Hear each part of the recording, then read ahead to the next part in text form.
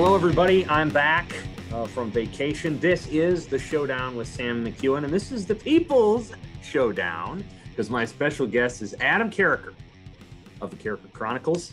Adam, how are you today? How are you feeling? I'm glorious, my friend. How are you?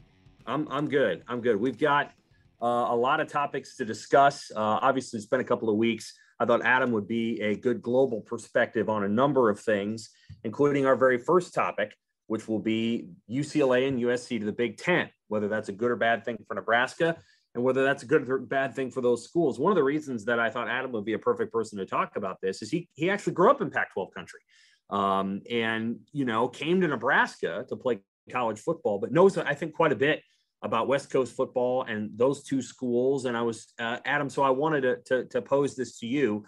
The news came out, I think, now 2 weeks ago today. But nevertheless, it's still pretty seismic to think that the two teams from Los Angeles will be in the Big Ten. What did you think about that particular move? And also, do you think it'll be a good or bad thing for Nebraska?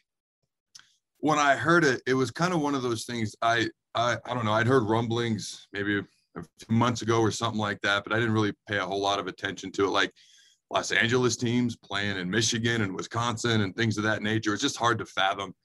But when I actually heard it, and I was like, oh, this is real. I think it's a great thing for the Big Ten. I think it's a good thing for Nebraska.